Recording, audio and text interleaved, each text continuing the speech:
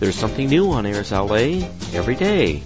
My name is Dr. Bill Takeshita, and I'm the Chief of Optometric Services at the Center for the Partially Sighted in Los Angeles, California, and the Consulting Director of Low Vision at the Braille Institute of America. Each Sunday, we're going to bring to you tips and information to help you to cope while living with low vision. Life is much more than what we see. I recall that when I was first diagnosed with my vision impairment, I had a very, very difficult time getting over this change in my life. I was again just so angry. Why did this happen to me? Why couldn't it happen to a criminal, a rapist, a murderer, a thief? Why did this happen to me at this stage of my life? Here I was, helping other people. I was an eye doctor. I thought I did so many things to help the community. And worst of all, I was a father. I had my wife and my 2 children that I needed to support. Why in the prime of my life would something like this happen? But as I later started to change my mental output, I started to think about how I could control my mind. I had to control my mind to not think about pity, stop feeling sorry for myself, and I had to get rid of a lot of this anger. One of the best things that I did for myself as I was training my mind to think more positively was that I would sit in my backyard. My father, who's a gardener, he made this beautiful Japanese garden. He has the bonsai trees, a dry lake, a beautiful wooden bridge, all of these really very, very beautiful things. And what I would do is I would sit in my backyard in the afternoon. I would let the sun just beat on my face, and it felt so wonderful. I would close my eyes, and I would listen to the birds. I would listen to the wind chimes, and as I heard these things, I just couldn't believe how beautiful it was. It almost seemed as though I hadn't absorbed or appreciated the beauty of nature in all these years that I had been working. Often, we think about driving to work in the car, and when the sun is coming into our face, we put the visor down so it doesn't beat on our skin. But by simply sitting there and absorbing and feeling the warmth of the sun, it was so beautiful. And I can't remember the last time that I heard the birds singing. And when I heard the wind breeze and make the oriental chimes chime, it was just absolutely fantastic. I heard the water from the little water fountain that he made, dribbling down the blocks. From the rocks to the different pebbles, it made just a beautiful sound, and it really calmed me. And I started to think that if I closed my eyes and I visualized about these things, it brought me so much peace.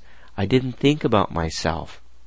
And I think this is something that you could also do for yourself, to begin to train your mind to think of things in a more positive way. You might go in the backyard of your home and just simply close your eyes and feel the sun. Listen to the wind, the leaves moving within the trees. You might hear the birds, or you might hear water. Whatever it is, enjoy it. And then I want you to start to think of some of the things that are just so enjoyable in your life. For me, as I started to think of the things I really, really enjoyed, I remember the time that my grandfather would come over. My 2 brothers and I, we would sit out on the curb, and my grandfather, he would crack open this watermelon. We would eat watermelon on the street on those hot summer days, just spitting out those seeds on the street, and it was so delicious. It even makes my mouth water now. I remember the times that after basketball practice, my dad would take us to get ice cream. There was this ice cream parlor, and they had these huge ice cream sundaes. We would get these hot fudge sundaes with the whipped cream and the nuts and the cherry on the top. It was the best thing ever in the world. I could still remember all of the times that we would have Christmas, and we would have all the presents underneath the trees for my kids, and I could smell the fragrance of the pine needles. It was so wonderful, and in the background I could also smell the fragrance of the chocolate chip cookies that my wife would make for the kids as we were decorating the tree. Or I think about the times that it was freezing outside, and you would go home from work, you get into a hot shower, you make it as hot as it could be, and it would feel so good just to have the water sprinkling down your back. And from there, you might then go into bed, and you have a soft, comfortable, warm bed. You know, these are just some of the feelings that you just can't express. They're just so wonderful. And how about those Thanksgiving dinners when you have all of your friends and family over and there's a beautiful turkey there and you take that fresh bite of turkey with the gravy and the dressing? Oh my goodness, there's nothing else like it. So for me, when I started to think about all of these things that I reflected in my life that I really enjoyed, I realized that these were things that none of them, not a single one of them, really involved vision. Spending time with my brothers, my wife, my family, eating different types of food, the scent of a Christmas tree, smelling the waves of the ocean. These things are just so amazing, and you don't have to have vision for it. So it showed me that life could be very, very enjoyable even if I didn't have vision. Even if in the worst case scenario where I went totally blind, which I did, I lost all of my vision, but even in that situation, if I did become blind, I realized that there are so many enjoyable things in life that I wanted to be part of. In other words, I was wrong when I thought that life would be over because of vision impairment.